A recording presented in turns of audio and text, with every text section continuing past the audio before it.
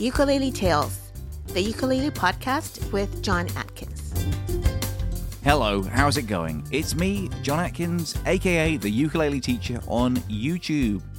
Welcome once again to another episode of Ukulele Tales, the ukulele podcast. I hope you're enjoying the show so far. I realised last week when I was listening back to the Brittany Piver episode just how much fun this project has been for me, and also how lucky I've been to get so many great guests in such a short amount of time. I haven't spoken about this much on the show, I don't think, but one of the reasons why this podcast has been such an important project for me is that I've been doing the ukulele teacher on YouTube for something like 11, 12 years or so. Now, don't get me wrong, I know for a lot of people, being a YouTuber is a dream job. And yes, I have certainly had a charmed life. I can't really argue that in good conscience. But from another perspective, that means that for most of the last 12 years, my job, my waking hours, basically involved getting up, turning on a camera, and talking to myself. A man gets lonely after a while. So having the chance to broaden my horizons a bit, meet other players, meet other YouTubers, musicians, and just have really interesting, long-form conversations with them and get to know them a bit, well, that is a change that I've been after for a while. And I was thinking about this after the Brittany conversation, but I think what's most important to me with this project is that I have a really clear idea of what I want it to be, and I'm not going to chase any algorithm or try and change it to fit what YouTube or Twitter or Instagram Reels or whatever think is popular. This podcast is going to be long-form, in-person, face-to-face conversations with people that I think you'll find interesting. And if I'm enjoying recording the conversations, then I hope you guys will enjoy listening to them. And that is absolutely good enough for me. With all that being said, I certainly want your feedback. If you've taken the time and trouble to download an episode and have a listen, then what you think is certainly important to me. So let me know who you've enjoyed hearing, who you'd like me to talk to in the future, and if you have any ideas of how I can make the show better. Because it's you, my listeners, that are important to me, and not some unseen, unknowable, constantly changing mathematical formula. And that, I think, well, I hope, is the last I'm going to be talking about the wretched algorithm. This is our place to get away from the stresses of daily life and get to know some of our favourite ukulele players a little bit better. Hey, I think that's my mission statement for the show, actually. So if you've been listening to the show so far, drop me a message on Facebook, Twitter, Instagram. And yes, I am aware of the hypocrisy of everything I've just said. I am, of course, on those platforms. I'm just trying not to be all consumed by them. Or send me a good old-fashioned email to uketeacher@grabyouruke.com and say hello. I genuinely would love to hear from you, and I'll reply, eventually, to everybody. So this week, I got the chance to chat with Christopher Davis-Shannon, also known on social media as the Banjolele Tinman. And although we'd never met in person before, I had spoke to him at length on his own podcast a year or so earlier, and I've been looking forward to a return engagement as it seemed like we'd really hit it off and still had a lot more left to talk about. Well, as luck would have it, Chris was spending the summer in London, and so of course I couldn't resist hopping on the train up to Paddington and meeting him in Hyde Park for a good old chinwag one sunny Tuesday morning just before he left. My British listeners may remember that the summer of 22 was unseasonably hot for several weeks, yet Chris still turned up in his trademark regalia, impeccably dressed in slacks, a smartly pressed white shirt, and crushed velvet neckerchief. And we do, of course, talk about absolutely everything. In fact, once we start rabbiting on, there's almost no stopping us. This episode, in fact, was nearly going to be a two-parter, but I decided to chop a few bits and pieces out and post that as a Patreon-exclusive bonus mini-ep. So if you do enjoy the chat, as I hope you will, and you're left wanting a little bit more, sign up to my Patreon page, patreon.com/uketeacher, where you will find bonus conversations with James Hill and 10 Thumbs as well. But I'll be back later in the episode to tell you a little bit more about all of that. Right now, though, Chris and I talk about absolutely everything. Clothes, festivals, high G versus low G, and the third wave of ukulele and what that means exactly. But, as is perhaps only to be expected in the 90-degree heat, we start off by talking about ice cream.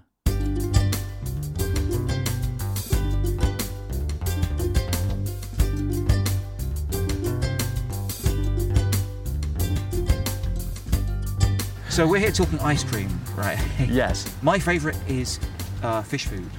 Ben and Jerry's, yeah. Ben. I and had a Jerry's. totally different picture in my mind when you said that. Fish initially, food. before I heard Ben and Jerry's. Right. Okay. Yeah. Yeah. No, fish food is. I mean, I'm a bit of a Philistine, I think, when it comes to food in general. Because, I've never had. What is entailed in fish food? I mean, it's just mainly chocolate, bits of chocolate ice cream. Because I'm imagining like Fruity Pebbles flakes on top to make the fish food. There's no flakes on it. There's sort of melted marshmallow ice cream. I like marshmallows. Yeah, and maybe some sort of toffee or caramel or something. Honestly, it's best not to dig too deep into it. I think Just to know that it's just good. eat it. Just know That's that it's what good. matters, yeah. I'm a simpler man. Yeah. Yeah. But I'm a bit of a food Philistine. Like people say, like, what's your favourite food? And that is my answer. Like ice cream is my favourite food. What's wrong with that? My favourite meal would be ice cream. Yeah. Yeah, that's very reasonable. Oh well, thank you very much. Okay. Cool. So I'm glad I caught you because you're going back to Pittsburgh. Philadelphia. Sorry. Okay. In just a couple of days' time, right? Yes, in 2 days. 2 I days. stay in London, and I came here for the summer to escape the heat of Philadelphia, and I failed. For sure. We've had like 92-degree days and stuff here. I believe I was here for the hottest day recorded in England. Amazing. Well, yeah, of course, because down here in London it's even hotter, I think. Yeah, 43 out by Heathrow. Wow. Well, you're doing C and I'm doing the F. So 43. Is that what you said? Yeah. Yeah, that means you're doing the anymore. F. Yeah, 95. Oh, you've converted to American at this Absolutely, point. yeah. At yeah. 90, I think it was over 100, wasn't it? Really? Which is in London? Wow. A normal Philadelphia for me, but it feels substantially hotter in this city. Yeah. You can't escape it. No, there's no air conditioning. No AC, no sea breeze or anything. Yeah, in Philly, I just pop into any building and I'm fine. Right. Well, that's something America's good at, isn't it? The chilling thing. Yeah. Yeah, chilling things. That's right. Having ice. Chilling things, having ice, especially in soft drinks. Yeah. Yes. Something I've learned that's just not a thing. It doesn't seem to be. No. Well, the thing is, we have it so rarely, hot weather. You were right, which is why I came here for the summer. Yeah, you were unlucky, if anything, to have such a beautiful, couple of months. And I've sweated the entire time. Have you? Well, that must be a thing. I was going to ask you in a roundabout way, because you're always impeccably attired. Yes. How do you avoid sweating and stuff? Because I like to wear a shirt occasionally, but I find it very uncomfortable. Yeah, and I do. I wear a scarf every day, no matter how hot it is. Yeah. But they're linen. They're linen scarves. Okay. So they're cool. And I've never. I don't want to say never because I was a child at one point. I did wear shorts. Right. Okay. I just don't believe in shorts. Yeah. As attire. I have to say I'm a real shorts person. A real shorts person. And I have nothing against that. Personal decisions should be respected. But I'm very much a trousers and shirt all year round. Yeah. Sort of. And I've been like this since I was young. I'd always have a uniform. Really? The uniform has evolved over the years to what we see now. And how would you describe your uniform? I know how I would describe your uniform. I like to think of 1940s just coming off the boat from the war gets a modern update. Okay, that's pretty good. Okay. I was going to say sort of 1920s Clark Kent. I can dig it. I always find my trousers are not wide enough to be the 20s, which a band leader that I play with in Philly reminds me of on a regular basis. You say I refer to him as the best dressed man in Philadelphia. If you walk down the street and you happen to catch Vance, you just go, oh my gosh. Because he looks like he stepped out of a movie, like Clark Gable. Yeah. Every day when he leaves his apartment. It's incredible. But he always teases me that my trousers are much too slim to be period appropriate. Right. They had bigger pants in those days? Much wider. Flared or... Not flared. Like the whole pant leg would be massive. Bizarre, okay. Yeah, and very high-waisted. My waistline is also not high enough, according to him. Not high enough. It's still pretty high, I would say. It's high. I try to go the natural waist. Higher than average. For the 6 or 7 years that I've known Vance, I feel as though my trousers have gotten progressively higher as the years go by, and I keep calling him and going, "You're right. You're right about all of this fashion stuff." What's the thinking behind it? I mean, is it anything to do with your music, or is it just a personal thing? Because you have got a really distinct image. Yeah, no, it's just personal. This is how I like looking. Yeah. And I know some people it's odd to look the same every day. No, not at all. I mean, it's a good look. At times I feel like a cartoon character. Yeah. And I'm okay with that. Yeah. I mean, it's good to have gimmick sounds dismissive, and I don't mean it in a dismissive way. It's the truth, but right? Okay, yeah. I mean, it's branding too. Branding is marketable, yeah. You see me walking down the street, and I don't look totally outlandish. Well, not here in London. Yeah. No, not in London at all. No. In Philadelphia, I do. look rather outlandish. Right, But you get used to it, and people know me. They know I'm the ukulele guy around town. So I get a pass. When you're walking around town, do you bring the uke as well? Oh, yeah, right. Yeah. My uke's always with me. Is it? And that's the joy of soprano uke, isn't it? That is true, yeah. I live in a one-bedroom apartment, just me and the cat. So I like to go out to the park for practicing. So I'll go choose random parks around this city just to make sure that I actually leave my apartment. Yeah. When you're doing YouTube and video editing, some days you forget that the outside exists and you're supposed to see the sun. I resemble that wrong. So I try to force myself with practicing to go outside. So my uke's always with me when I go out. So I'm easy to spot. So you are kind of the uke guy in your town. I guess. And I don't know many ukulele players in Philadelphia. That's a shame. Honest. I mean, Philadelphia is not a small place. No, we do have a uke community. So I don't want to say that we do, but the vast majority of it is outside the city. Right. Up on the main line. We have an amazing music store, Funky Frets, out there in Boyertown, which is 45 minutes, an hour outside the city. And they have a phenomenal uke group. Also one in Phoenixville, the main line uke group. So there are lots of players, but not in the city itself, especially in like the performing music scene. My friend Emily Drinker is probably the only other person I know that really performs steadily with ukulele.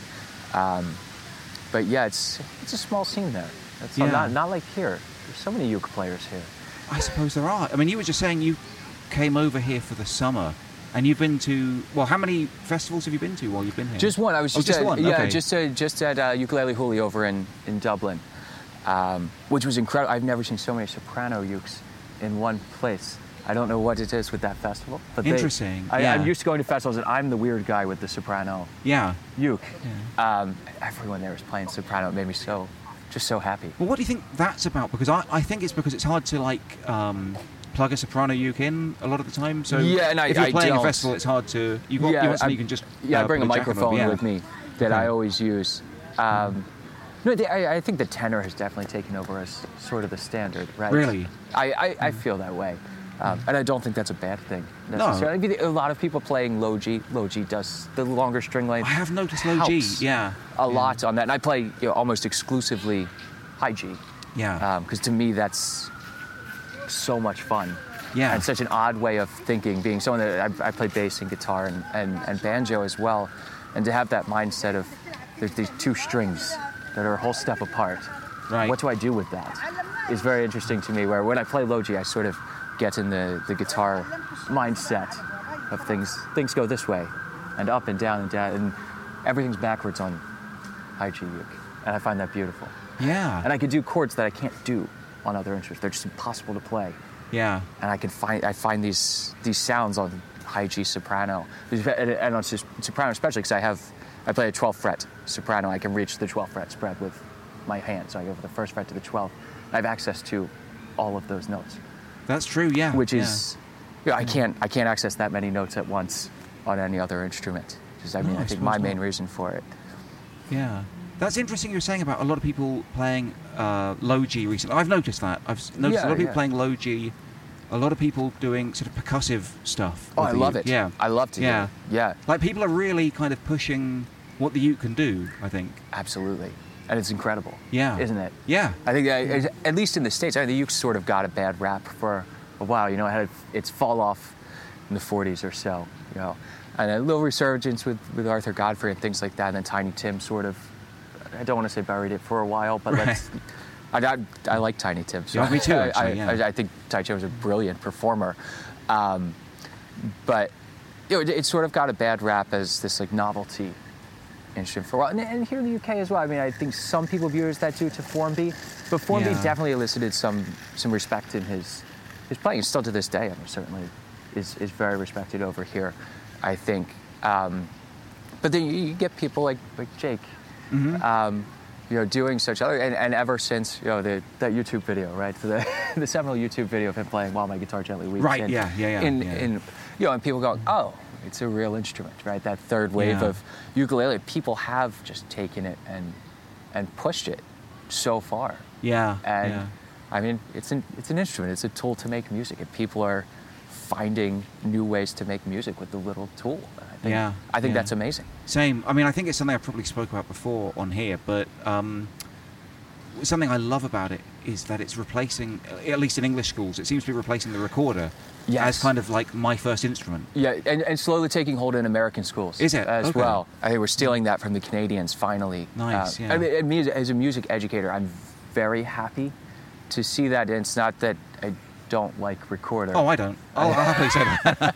I do not like the recorder. I still have one. And I, in fact, did not have to take it in school for some reason, but my mother was a public school music teacher in elementary school, so she taught it. So I was always exposed to it, and I played clarinet for years as well. But I think as a teaching tool, uke is so much better. When you have an instrument like recorder that plays melodies. Yeah. Well, uke, I can play melodies, but I can also play the harmony behind that. I can play the chords. I can address different rhythmic things. You can throw in, percussive elements. You can't do any of that on recorder. So through uke, you can really teach the full range of what is music, and people can take that and go anywhere. They can play any instrument they want if they understand music. I think it's an incredible teaching tool. I'm really, really happy to see it getting more adopted in schools. I know it's a pain to tune 30 ukuleles for the kids every day. That's true. I have heard nightmare stories issue, about right? that. Yeah. They have you've seen it, right? There's like a robotic tuner now. I haven't tried it, oh, but you just put it on. Yeah. You press a button, it tunes your uke. Yeah. So there you go. Yeah. Problem solved. Right. No, I have heard nightmare stories of teachers having to tune like I think literally like 110 ukes or something. Yeah. And it's probably not fun. And I don't know what quality the ukes are. So well, that's what I was by the time say. You finish doing the 110th one, the first one's probably out of tune already. Exactly. There's nothing worse than an out of tune chorus of ukes. Yeah. So you're saying you're a musical educator. Is that how you would describe yourself primarily, or what are you primarily? I don't know what I am. No, I was a performer for years and purposefully shied away from education. And a lot of it was because my mother was an educator. Not that I didn't love teaching, and it was that I saw in the school systems how much bureaucracy she went through to do the thing that she loved, which was teaching music. And I said, I never want to do that. And then through the internet and through YouTube, I found that I can actually teach music on my own terms. Yeah. Without someone directing how it needs to be done, outside of the school systems. And I think that's really informed a lot of my career, because I love teaching as much as I love performing. But there's nothing like being on stage. But then you go to a festival and you teach a workshop, and it's just another performance. Right? I mean, you're and on YouTube as well. It's an acting gig to an extent. I think so. And it's how do you engage people and bring them into learning this thing. I teach a lot of music theory, and my main goal when I'm teaching online is not to teach uke, but to teach musical concepts through ukulele, so people can take them wherever they want in the future and understand and appreciate music more. And sometimes that gets nerdy. And how do you make that fun for people and bring them in? So I try to do a 50-50 split of performance and education, and trying to tie it all together as best I can. Yeah. How long have you been doing festivals for? About 5 years now. Okay. Probably. Yeah. Denver was my first one. I think that was 5 years ago now. And I do folk festivals and things as well, things outside of just the ukulele circuit. And I like doing that, because then they get exposed to that uke world, is bringing them over to the dark side a little bit, which is nice. Yeah. If I can break into getting the jazz festivals, get more ukulele, I'll be a very, very happy man. Nice, yeah. And are they I don't know if I should ask this actually. Are they lucrative for you, the festivals? I'll cut it out if you don't want to. Yeah, no. They can be, and before the pandemic, when life changed, that was a large source of my income. Yeah, certainly, because I do teach privately as well, but I cap it at 10 students. That's my limit, where I feel like I can be an effective teacher throughout the week, is 10 students. Okay. No more. I have friends that teach 30. 10 individual, 10 one-to-one? One-on-one, yeah. One-on-one, yeah. I have friends that run music schools and teach 30, 40 a week, and I couldn't ever do that. So the festivals can be, certainly. But they can also be draining, right? It's a lot of people, and you're always on the entire time. So I couldn't make that everything for me. I like to split up my career into little bits and pieces and try to pay my rent each month. Yeah, I think that's cool. I mean, I like to do with what I do. Well, I guess, I mean, at the moment I'm mainly doing the YouTube videos, but I do festivals, and I do like a cameo and other things like that. Yes, so yes. It's nice to have what they call multiple revenue streams. Right? Absolutely, and you have to. I mean, if you're going to be a freelancer, I think you have to. You can't put all your eggs in one basket.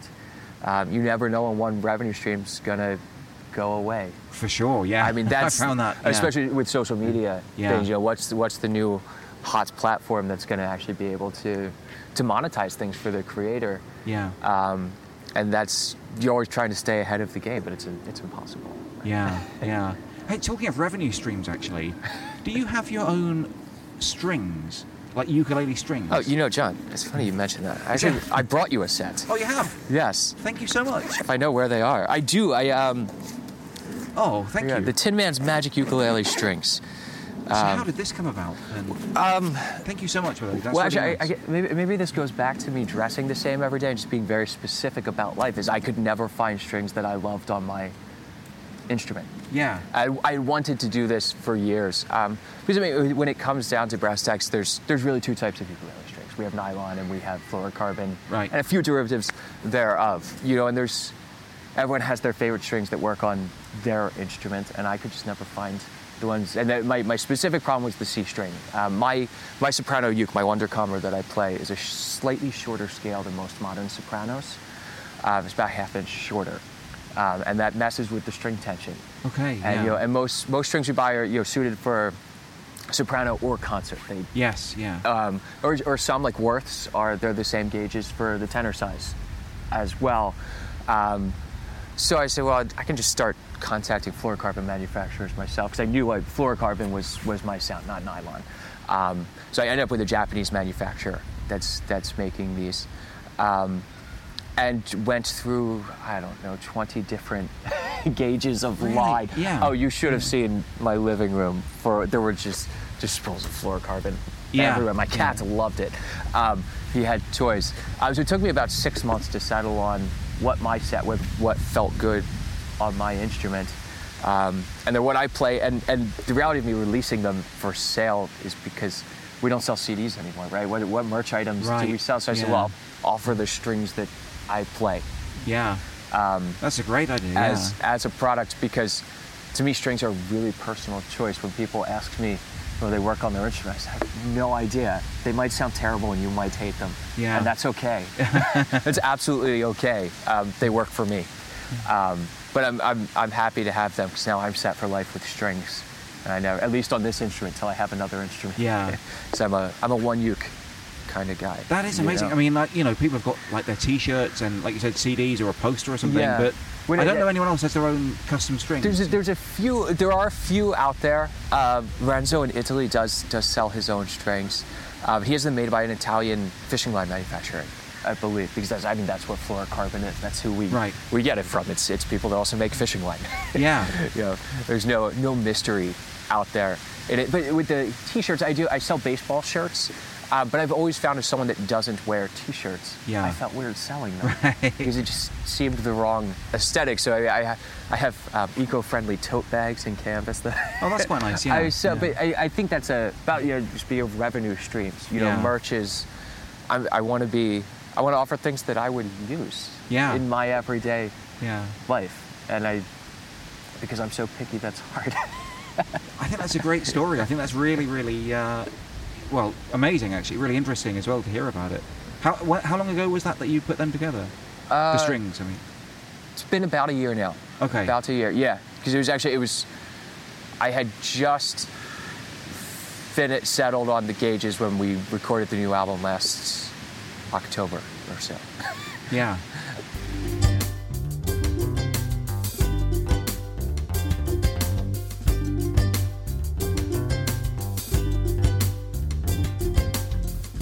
And talking of additional revenue streams, that seems like the perfect time to jump in and tell you about the ways that you can help support this podcast. I mentioned at the very front of the episode that this is something of a labour of love for me, something to help maintain/restore my sanity after over a decade on YouTube speaking to myself day in and day out. But travelling around the country and speaking to and recording conversations with some of these ukulele greats does get a bit costly at times. Now don't worry, the Ukulele Tales podcast is free and will remain so forever, touch wood. But if you enjoyed the project and want to help keep it going, then I would be ever so grateful if you could maybe help me out in one of the following ways. 1, download a couple of old episodes. If you enjoyed this one, we have got some incredible names in the archive. Jake Shimabukuru, Bernadette Teaches Music, James Hill. So why not have a scroll back and see who else takes your fancy? The more downloads I get per week, the more likely I am to be able to secure some of that sweet, sweet advertising revenue from Acast, who currently host these podcasts. 2, share the love. If you have friends who also play the ukulele, or you're part of a ukulele community or circle, let them know about it. Whether they're on Facebook, a forum, or you actually meet in the real world for a strum from time to time, let your uke-loving buddies know about this podcast, as if you enjoy it, the chances are they will too. 3, you can leave me a thumbs up, a nice comment, or a review. I know it's probably different for every single platform, but I know at least if you're on Apple Podcasts, I'm pretty sure it's possible to leave a review or a nice comment and even a cheeky little 5 stars, and that really does help me out. I'm guessing it's the same on other platforms too, though I don't know for sure. But while you're at it, if you can subscribe to the show, that way it automatically downloads each and every Wednesday to your device the second that it comes out. And 4, Patreon! Check out my Patreon page, patreon.com/uketeacher, where if you sign up, you will become an official friend of the show and get early access to the podcasts, bonus chats with some of the guests, and even the chance to ask questions to some of my future guests. I'm also looking at setting up a Discord server for listeners as well, if there's enough interest. And it's a great way for you guys to message me directly with your thoughts and opinions about each episode. It's all for the cost of a couple of bucks a month, and you also get the warm fuzzies, content in the knowledge that you're helping to keep this show going. Anyway, enough about me and my woes. That's just me trying to pay a few bills. As Chris said, all of us musicians have to do. But if you can't afford it, like I said before, it's more important to me that you just get a chance to hear it and enjoy it. So please continue to download and enjoy the show for free, and as long as people do enjoy it, I'll be happy to continue to make it. Anyway, let's get back now to Chris and myself chatting away in Hyde Park. Apologies for some of the background noise, by the way. There are a few leaves blowing around and some people talking in the background every now and again. And at one point, and this is no joke, one of the Queen's horses, as they were then, walked by and sneezed directly into my microphone. No manners, but what a critic.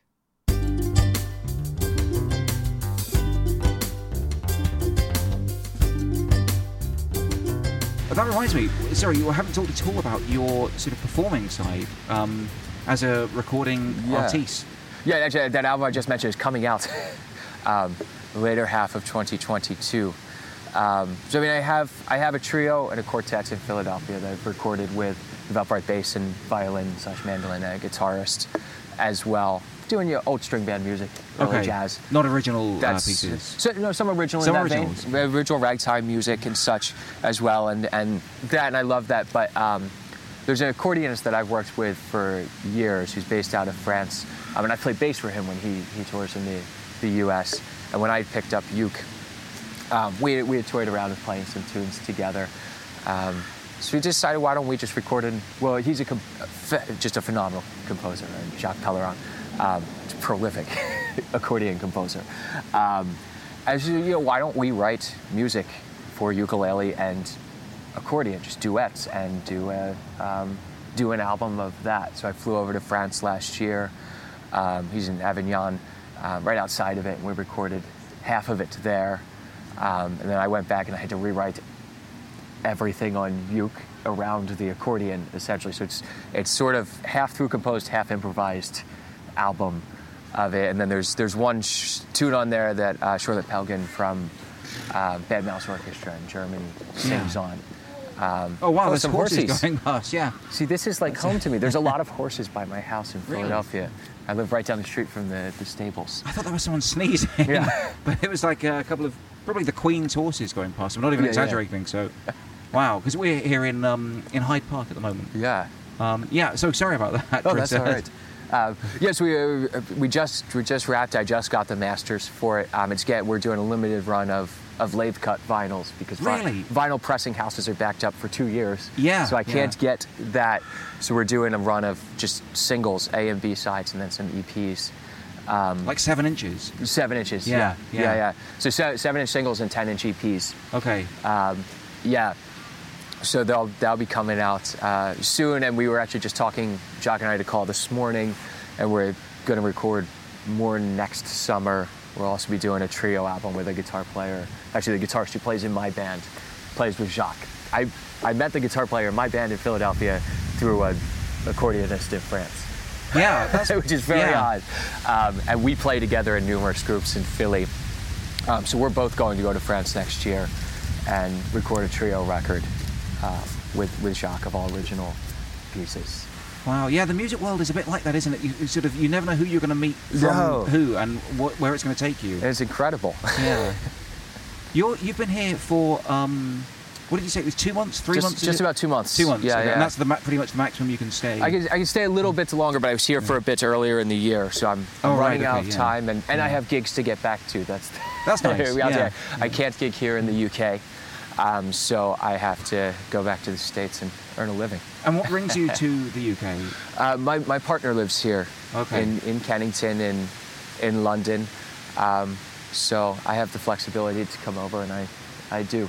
Yeah. I mean, I was doing the same thing a few years ago myself, going over to the States to be with my partner until we got married, and now we're together all the time. Yeah, we're trying to work out that that aspect of the best way to get visas on one side of the pond. It's not easy to figure all that stuff out. No. Borders are not fun. No. That's the reality. No. And did she come over to see you a lot? Does she have a similar flexibility? Or? She does not, unfortunately. So she'll come, but she can only come over for 2 weeks at a time or so occasionally. And she's not allowed over as long either to visit in the States. I think she can only come over for 90 days a year. Yeah.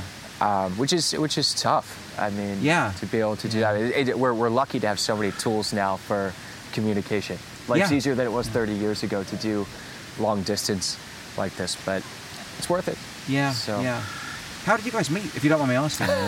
We met in Philadelphia. She was working in Philly. Okay. She's a museum curator, and she was working in the contemporary department at the Philadelphia Museum of Art when we met, and I play a lot of museum events. Yeah. Around town, it's fun to go do these festivals. I get to play on these big stages, but around town in Philadelphia, I'm playing, art openings and weddings and just normal hotel lounges and things like that when I'm in town. On the uke or the bass or something else? Or? It depends. I play quite a bit of upright bass. Okay. I play with a group that does all like pre-bop jazz, pre-1950s jazz, Nat King Cole. Stuff. That's the pianist I was talking about at the beginning with the impeccable fashion, and the same guitar player is going to be recording with me.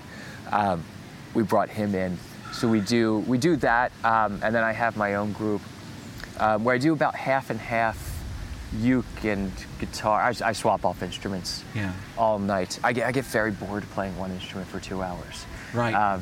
Even if it is, though uke's much easier to carry. So I swap off instruments when I'm doing things like that. So about half and half, guitar, tenor guitar, banjo, ukulele, play jazz standards, mostly. And if you don't mind me asking, does she play music at all? Or? She does, casually. Okay. She plays some piano and violin. Yeah. We're working on uke. Yeah. We're working on it. She has a wonderful harmony from the 40s that I got her. She used to live in Chicago, which is where the Harmony Factory was. So I thought it'd be nice to get her a vintage instrument from a place where she sort of grew up a little bit in the States, in Chicago. Yeah. So how did you get onto YouTube? What brought you there? That's a good question. Part of it, this is going to sound bad, John. That's okay. We're here for the scandal. No, give me the scandal. I worked as just a performer for years, and mostly with people that are older than me. And I watched some older musicians, in their 60s and 70s, just kind of scraping by on the $100 gigs forever. And I said, I need to find other ways just perform. And what if I get injured or something? I can't just perform. I have to find other ways to make money. And that was really where it started. I just said, okay, find something online to do. Maybe I can release some lessons on YouTube, which really it was an offshoot of my Instagram, which had sort of blown up a little bit in the earlier Instagram days. Okay, yeah. And I started doing short lessons on there, and then I find it really hard to teach on short formats. That's something I've been asking other people, I brought it, and some people do it, but I feel like I can't actually give enough on Instagram, on TikTok, on things. The YouTube longer, and the longer I'm on YouTube, I feel the longer my videos get. Really? Okay. I go, and some of them are a half hour long of lesson now. And and YouTube, it was necessity. It was the longer form way to release lessons on social media. And then I found, there's people all over the world who kind of do what I do and love the music that I love. And it was nice to sort of bring them together through that. Like, we've created a nice little community on YouTube, around a lot of those old songs and the old techniques of playing uke. Because I'm not a super progressive musical guy that's always pushing boundaries. There's other people that are doing really great things with that. I love to look in the past of the uke and see what was happening in the 20s and 30s and even earlier in Hawaii, the Ernest Kai stuff. I absolutely adore those old techniques. So I want to learn. It's so much because I want to learn things myself. So I spend all this time learning things, and I want to share it with other people. Yeah. Why keep it to yourself? Yeah. And who did teach you then? How did you learn the ukulele? I learned mostly off of old records. Really? Listening. By ear? Yeah. Listening and watching old video. I mean, the joys of YouTube, right? I can find those old voice mech videos. It's an amazing performer, one of the first big mainland performers, non-Hawaiian performers from that first uke craze who did all this ragtime and really, really popularized in the jazz and ragtime idiom. Being able to watch his right hand and be like, oh, that's how this goes. Yeah. At half speed. He does the sort of, I guess you can say, the magic tricks with the ukulele and absolutely. stuff, right? I mean, and he was sort of our Formby to an extent. Okay, the American Formby, right? Slightly earlier start than Formby, but also coming out of the vaudeville scene. Right. And I always try to keep in mind with those early performers that they were performing on stages. Yeah. And when you're playing this little instrument, you got Formby's fan stroke, right? Yes. It's something to look at. It looks so cool, but you can see it from the back of the theater. And you can see what's going on. Smack would do his figure eights and wind the clock, and he'd play it behind his head and such things. I think Van Halen stole all of his tricks from Roy Smack. All of them. Every single last one. But it was necessity when you're playing those theaters, because it's entertainment. It is the music. It's partially the music, but it's the show. For sure, it's entertaining people. And those tricks are part of that. And I think that there's a cool lineage there that I hope doesn't get lost of, I want to respect music for being music. I love just listening to great music. But when I go to a show, I want to be entertained as well. Yeah, it can be a visual thing, I think, can't it? I mean, there's nothing wrong with that, I think. Yeah. I think it's important. I think it needs to be, to an extent. I generally am bored if I go watch someone just, play guitar on stage for 2 hours and sing songs. Do you need a smoke and light show, or maybe not that much? But, no, not maybe that much, but engagement.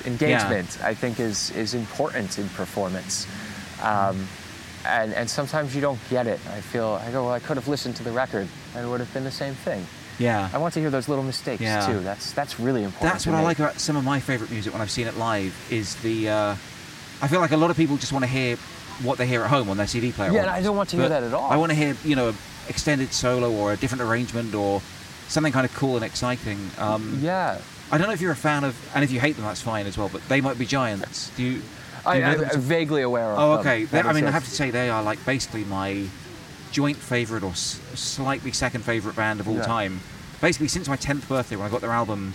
That's lasting power. Yeah. I've been following them for that long. And I remember when I saw them live for the first time, after following them I followed them from 10 to 20, and then when I was 20, they came to England for the first time in my sort of adult lifetime. And the guy basically sings almost like a different melody for half the songs, or he sort of really plays with the form. And they'll add a string, not a string quartet, like a brass section live, or do just completely different arrangements, completely different melodies almost sometimes. Yeah. And I found it like fascinating and exciting and fun and enjoyable. Yeah. But I do know that some people, they just want to hear what they hear. So yeah, right. And expectations are different for everyone. And as a performer, how do you give them what they want when you don't know what they want? Yeah, yeah. Because I know I can never. When I do YouTube play-along videos, like solo arrangements that I do. My God, trying to play the same thing twice is so tough for me. Right. And every song is different every time that I play it. People will ask me how I play something. I go, I have no idea what I played that time. Yeah, I know that. Yeah, yeah. It's going to be different every time. And that to music, the spontaneity is part of the joy of it for me, the creativity. That's something that I found a little bit stifling with my YouTube lessons, because one of the worst questions people ask me all the time is, what's the strumming pattern for that? Oh. And I'm like, I don't know. I hate it was whatever I was just playing, Yeah. Like, I guess, so now I just simplify everything, and it's pretty much just like down, down, up all the time. Yeah. And I'm like, I won't be playing that, but you guys can play that. Because if I broke it down, it's just, I don't really know. It doesn't even matter what it is. I'm just playing along with the music. It's something that you feel serves the song in the moment. Yes, yeah. And that's what's important. And with all of my students, I always try to, it's one of my major things is breaking people out of strumming patterns. Good, okay. I have this whole series of just stop asking for the strumming pattern. Yeah. Understand rhythm a little bit, which we all do. We can tap on a foot to a song. I'm a firm believer that anyone can figure out the strumming pattern on their own if they want to sit down and tap along with what's happening. And that's really all it takes to do it. And then you realize you don't have to play it like that. Yeah. And that's important too. Put your own spin on it. Yeah. It's just as important to learn. I mean, I love transcription and learning exactly what other people played so I can steal those things. Yeah. Because music is theft. But being able, you learn how other people play so that you can better find yourself in music and your own voice in music. And with strumming patterns, that's important. I think you should learn how other people play things, but then it doesn't mean you have to play it like that. There's not a correct strumming pattern for a song, right? Particularly when it's a song that doesn't have a ukulele in it, right? Oh, exactly. Yeah. So, yeah. Well, I'm glad I got that off my chest, No more strumming patterns for right. But no, I mean, like, people ask that every single day, every single lesson, and it stifles me because I feel I have to, like, simplify it as well, and maybe I need to do a lesson on just how to figure out your own strumming pattern or something. But yeah. Absolutely. Yeah. And then you can always just throw people that. Yeah. Here, watch this. Yeah. So, changing the subject, I guess, a bit, we spoke before on your podcast, I was going to say a few months ago, it could have been like a year ago probably. Yeah, maybe a year. Yeah. Wow, that's pretty disturbing how quickly the time is flying past. Indeed. But, and we spoke a little bit about more, because you, like we say, you have your sort of old-timey look, and you like the old-timey music, but we spoke about, I'm completely blanking on the name of the song now. Thug's Mansion. Thug's Mansion, right, yes. The Nas remix of Tupac Shakur's. Yeah, Tupac, right, of course, Tupac. Yeah. And you were very familiar with it. Oh, certainly. And what is your music? I feel like, because you would think, looking at you and sort of speaking to you, you only really like sort of music if it's 120 years old. And if you looked at my my Spotify playlist, you'd be surprised. Actually, I was listening to Bill Frisell on the way over here. An album that's only about 5 years old, so one of my favorite guitar players. And I steal a lot of his voicings for uke. But no, I listen predominantly to modern music. I love the old stuff. I love playing it. I think it's a lot of fun. It's a niche that I love being in. But I love hip-hop. I absolutely love hip-hop.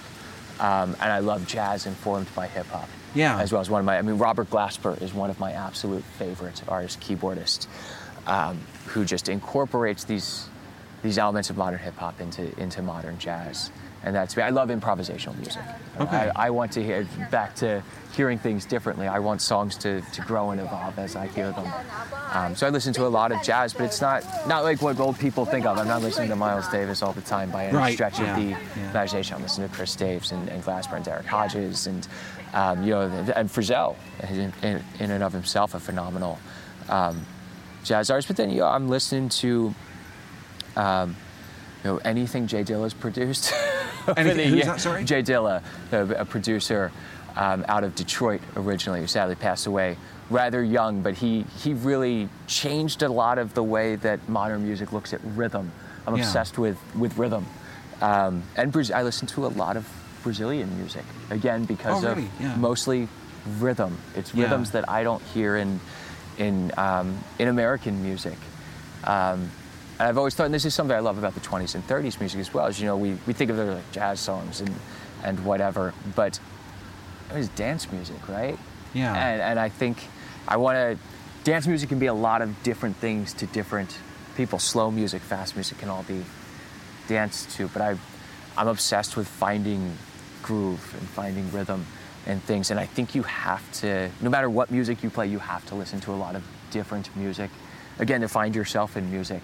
Right. And find your own voice. How can you do that if you only listen to one genre of music? You know, I listen to some trap and other like really rock. Yeah. I was not expecting you to say that. Yeah. I'm not a massive fan of drill, which I feel is like the equivalent of our trap music. You have drill music in UK with those very strong hi-hats and what. But again, like rhythmic sensibility. I think every type of music has something to it that we can learn from as musicians, and I want to immerse myself in that. Even if it's something I go, I don't actually like listening to this. I try to find that one little thing. I go, okay, that was cool. I can steal that. I can do that somewhere. Yeah. You know, and I think every type of music has its redeeming quality in that. And then, you know, there's things I enjoy listening to as well. Such as? Well, I mean, Frizzell is my current kick right now. I'm just listening to his entire discography. I've also been on a Bud Powell kick recently, the bop era jazz pianist, the 50s. Yeah. You know, just a wealth of melodic and harmonic information there to listen to. There's just, every time you listen, you hear a new chord voicing to go, oh man, how does that work? Why is that there? So when I'm listening to music, I want things that I'm learning. You're really studying it. Oh, absolutely. It's Yeah. very hard for me to casually listen to music. It has been since I was, I've played music my entire life. Yeah. That's funny you should say that. When we were just talking before we started recording about driving, and in the brief few months that I was actually driving a car, I couldn't listen to music while I was driving. I listen to podcasts. But yeah, same, because I can tune out speech much easier than I can tune out music. If you want me to get in an accident, put on music while I'm driving. Right, that's exactly it. It's the easiest way, because I'll just get obsessed with something. I'll stare at the stereo instead of... I should not be trusted to drive at all. But podcasts. Exactly, that's my casual listening. Is podcasts, which I haven't been doing much of recently, because I'm not driving, obviously, while I'm here, so I just don't listen to them. Yeah. Are you walking around London or walking in the tube? The tube, That's everything, and it's nice because I can listen to music in those instances, because I can listen if I run into a tree while I'm walking. What's the big deal? Right. You know, if I run into it going 30 miles per hour in a car, we have a problem. Yeah. So I do listen to music when I walk and when I'm on the tube, but I'm listening. I love that I'm able to do that. And I guess just a few more quickies. Your community you were talking about earlier. Yeah. What do you have a name for them? Yes, we had the Tinman's Magic Ukulele Club. The Magic Ukulele Club. The Tinman's Magic Ukulele Club. The Tinman's Magic Ukulele Club. The Tinman was a moniker that came up for me when I started my Instagram page, because I needed an alter ego to. I already had kind of an established fan base for the music I was playing, and I feel most of them did not want to hear exclusively ukulele, so I started a separate page to share ukulele things. And one of my friends told me that I was just so heartless, I could just be the Tinman. It would be easier. So we went with that as a joke. Right, okay. If to anyone listening. Like a Wizard of Oz thing. Exactly. Yes, okay, well, and it made sense because Over the Rainbow is such an integral song in the world, and it's that time period of music that I love. So the Tinman kind of became the inside joke with a few of my friends. So it's the Tinman's Magic Ukulele Club. So a members-only section of my website. We have new lessons every week. We have our own Slack channel to hang out and talk and share each other's progress, and live streams a few times a month of just an hour lesson, just to hang out and talk about music. We do listening parties. I love listening to music, but listening to music. So when I when I teach a song, I put together a separate video on there of us listening to different versions of that song together and hear what other people did with it. And these songs for the 20s and 30s, how they evolved over the years. Like Tonight You Belong to Me, which is from the Jerk. I mean, probably not from the Jerk, but not from the Jerk, right? Yeah. And that's the thing, is we know it from the Jerk because it's the modern iteration, but it was originally a waltz. Right, okay. Written in the 20s with a beautiful verse that makes the chorus much less creepy. Okay. It kind of contextualizes things and is less stalkerish sort of sounding. And was a minor hit for Gene Austin, but then it was re-recorded in the 40s by a sisters group, Prudence, oh my gosh, I can't remember the name off my head, and that's the version in 4/4 that we know with the harmonies. It was not a duet originally. Da da da da da da da da da da da. Those two parts weren't originally there in the song. Okay. They rearranged it, and then it was a hit for some early rock and roll artists in the 50s. Sort of fell off, and then the Jerk brought it back into kind of the modern world. So the way that even the song structurally has changed over the years is so interesting, and so many of those old songs have that history. I love going back and seeing what was originally, what did the composer write, and how did we end up with what do we have? So one of the other things, we'll analyze chord changes and be like, well, this is what the composer wrote. Yeah. This is what everyone plays now. How did we get from here to here? And it's always a lesson because there's generally reasons for that. You have common chord substitutions and things. Yeah. And how does a listening party work? Are you kind of pausing and saying, hang on a second, here's a good bit, or... Yeah. So really, we put on the recording. It's something you can't put on YouTube, right? Because it's you're demonetized in 15 seconds and get blocked on there. So it's what I do as a private thing. I just say that we call it coffee talk. So I brew some coffee, sit there on camera, drink coffee, listen to music, but describe the different parts that are happening in the song, what's changing as we listen to the different versions of it, and what intrigues me about those recordings of the song. And then the great thing is having the Slack channel where people will go like, oh, but you missed this version of the song that I love. And a lot of times there'll be one I've never heard that has all these different elements in it. So then we post over there and get our own little playlist together of all the different versions of the songs that you can listen to. And then the goal is come up with your own version of the song. Oh, really? That's cool. That's great. Yeah. How do you get to how you hear it? Yeah. Wow. So that's the Banjolele. Oh, wait a second. Hang on. Your full nickname is the Banjolele Tinman. Yeah. Well, we went with just the Tinman. The ukulele Tinman was taken as a tag on Instagram, which is the only reason it became Banjolele. It wasn't because I wanted to play Banjolele. Right. Okay. After I made the name, I said I should go buy a Banjolele. Yeah. Did you? Or? I did. And I have a wonderful one made by David Pratt now that I play, but I find on camera it's so much louder than my voice. Yes, yeah. I can't play it, so I say, I really just play my Wunderkammer. At gigs, I do still play my Banjolele. Oh, okay. It's a great sound, and for clawhammer, it's really wonderful. I prefer that than the wooden uke for clawhammer. But it's got a good look as well. That goes with your sort of ensemble. Yeah. Oh, they're beautiful instruments, you know. But yeah, so I play some Banjolele, but the Banjolele Tinman was just because it's what I could get. Yeah, I know. I think I was pretty lucky being basically like sort of the first or second person doing what I'm doing to get my name. Right? It's incredible, isn't it? Yeah. Today I don't know what I would do. Who knows what I'd be called. But, yeah.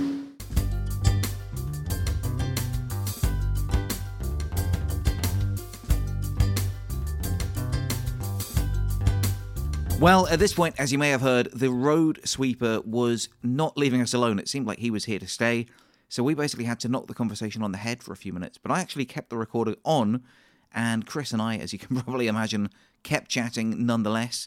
And in fact, there was a good 10 minutes of salvageable conversation on the tape recorder when I was listening back to it, where Chris and I talk about, amongst other things, the worlds of professional wrestling and stand-up comedy, and the similarities that they have to the music business. It's a really fun and interesting chat, and if you want to hear it, you can check out my Patreon page, patreon.com/uketeacher, for a bonus 10 minutes with the Tin Man. But right now, the road sweeper has done his rounds, so let's head back for a little bit more chat with Christopher Davis-Shannon.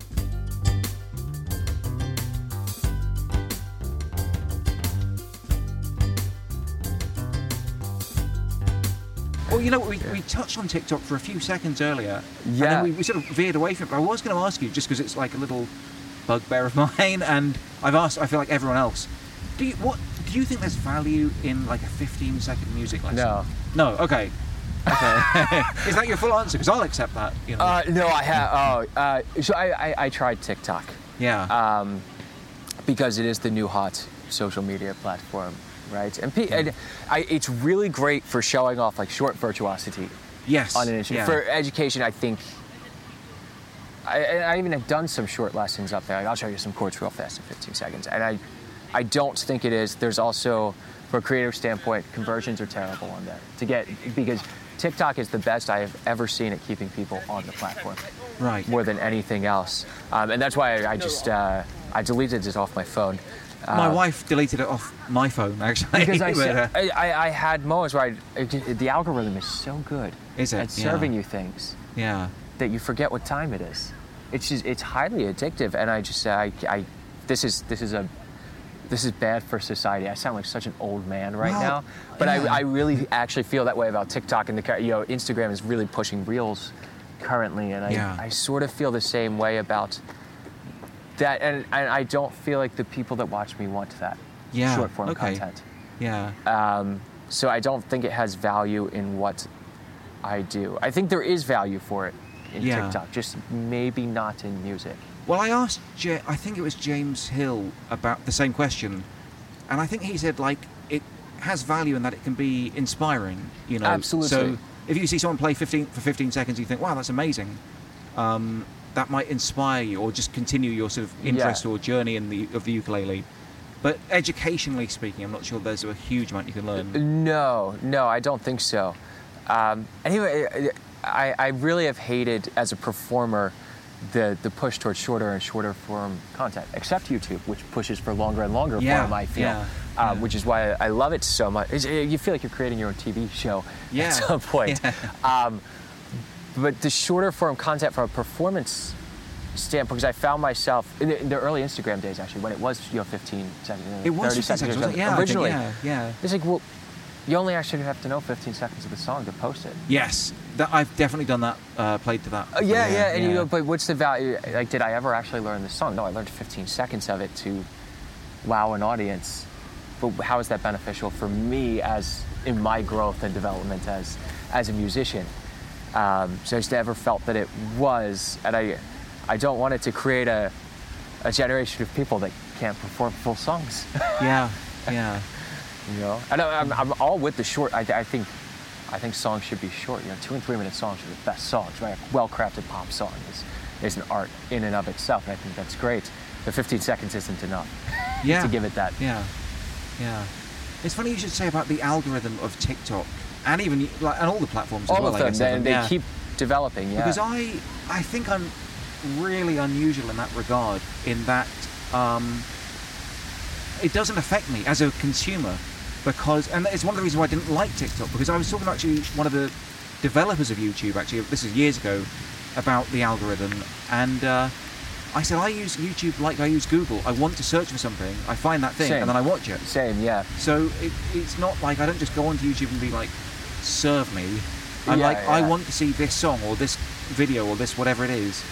And so I don't have the same experience as a lot of other people, I think. Yeah, I think I'm the same way. We were talking earlier about how I really don't watch YouTube much. I use another service which is just like curated content that I know I want to watch. It has no algorithm to serve you. You know the creators that you want to watch on there, and you watch them, and I enjoy it. It's all educational stuff.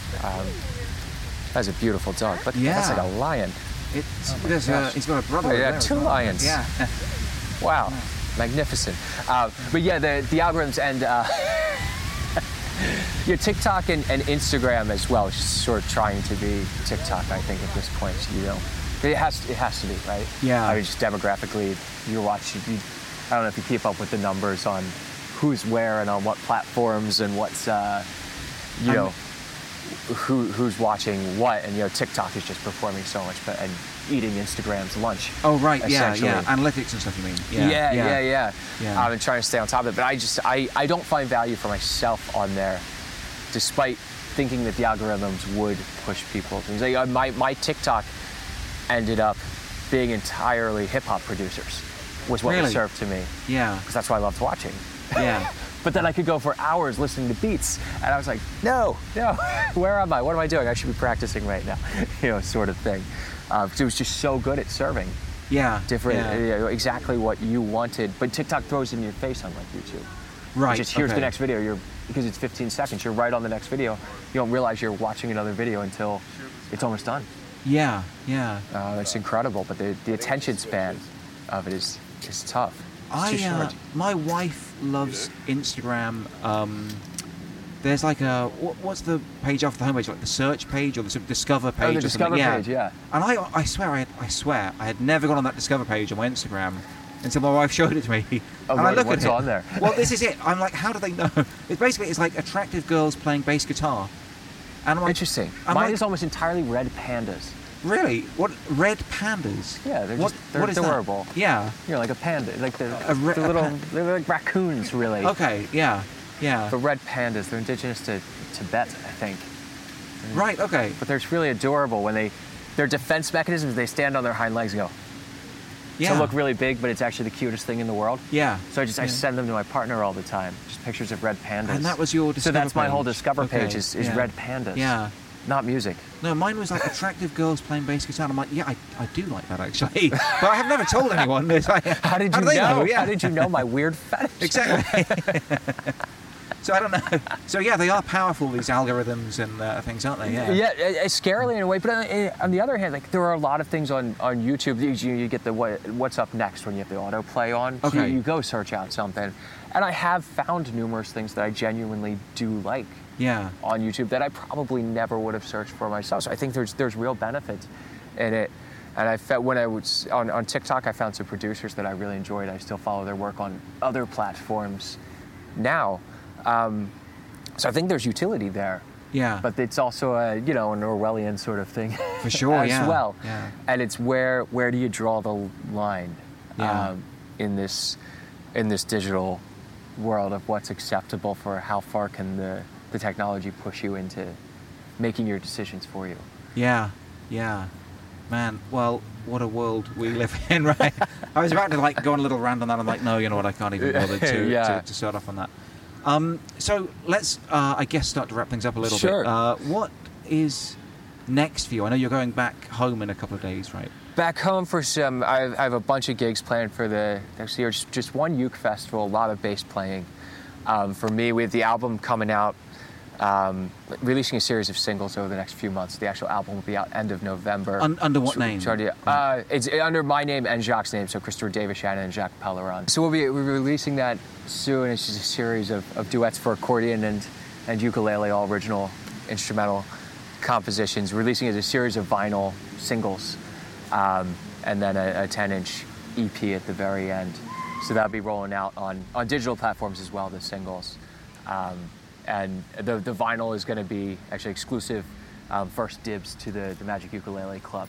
It gets first pick of the vinyl, so it might sell out before it hits the public. How many are you pressing? We're doing 50. So the album is called 50/50. Okay.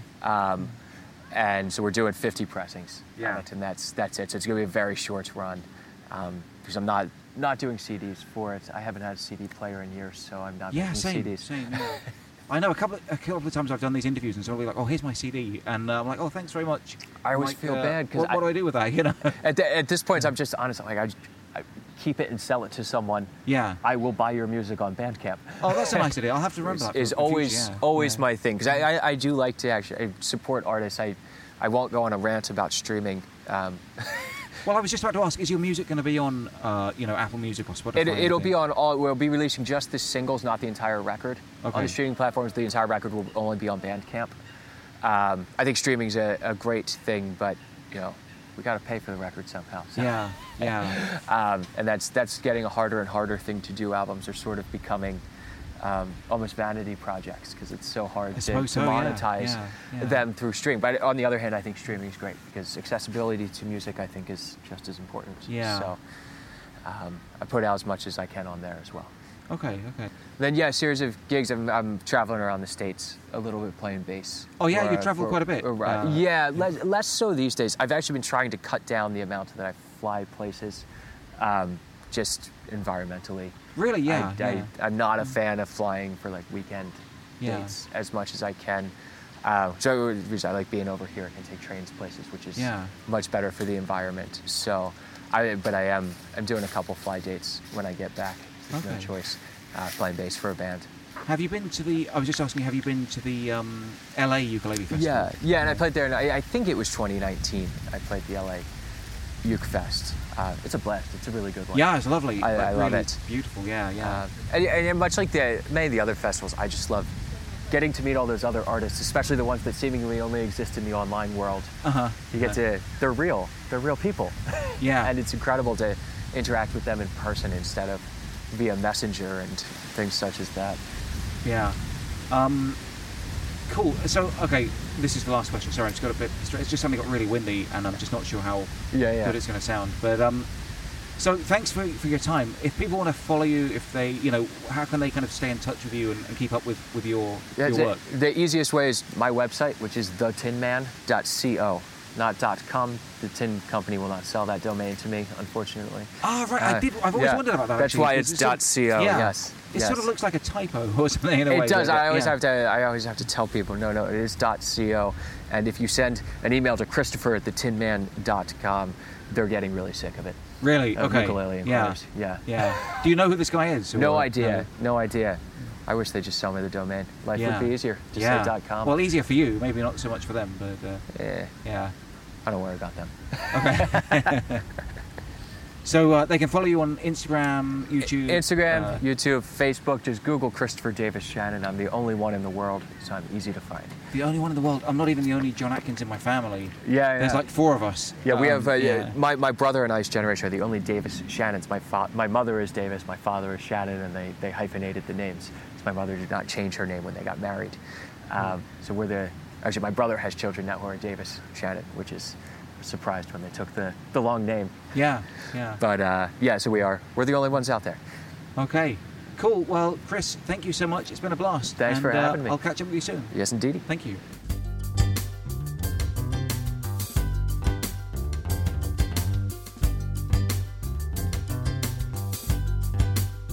Wow, it's a long one, and I'm not going to keep you much longer. Just want to say another big thank you to Christopher Davis-Shannon for the excellent conversation and for being so generous with your time. I hope to catch up with you again in person somewhere in the not too distant future. Who knows where, who knows when, not me.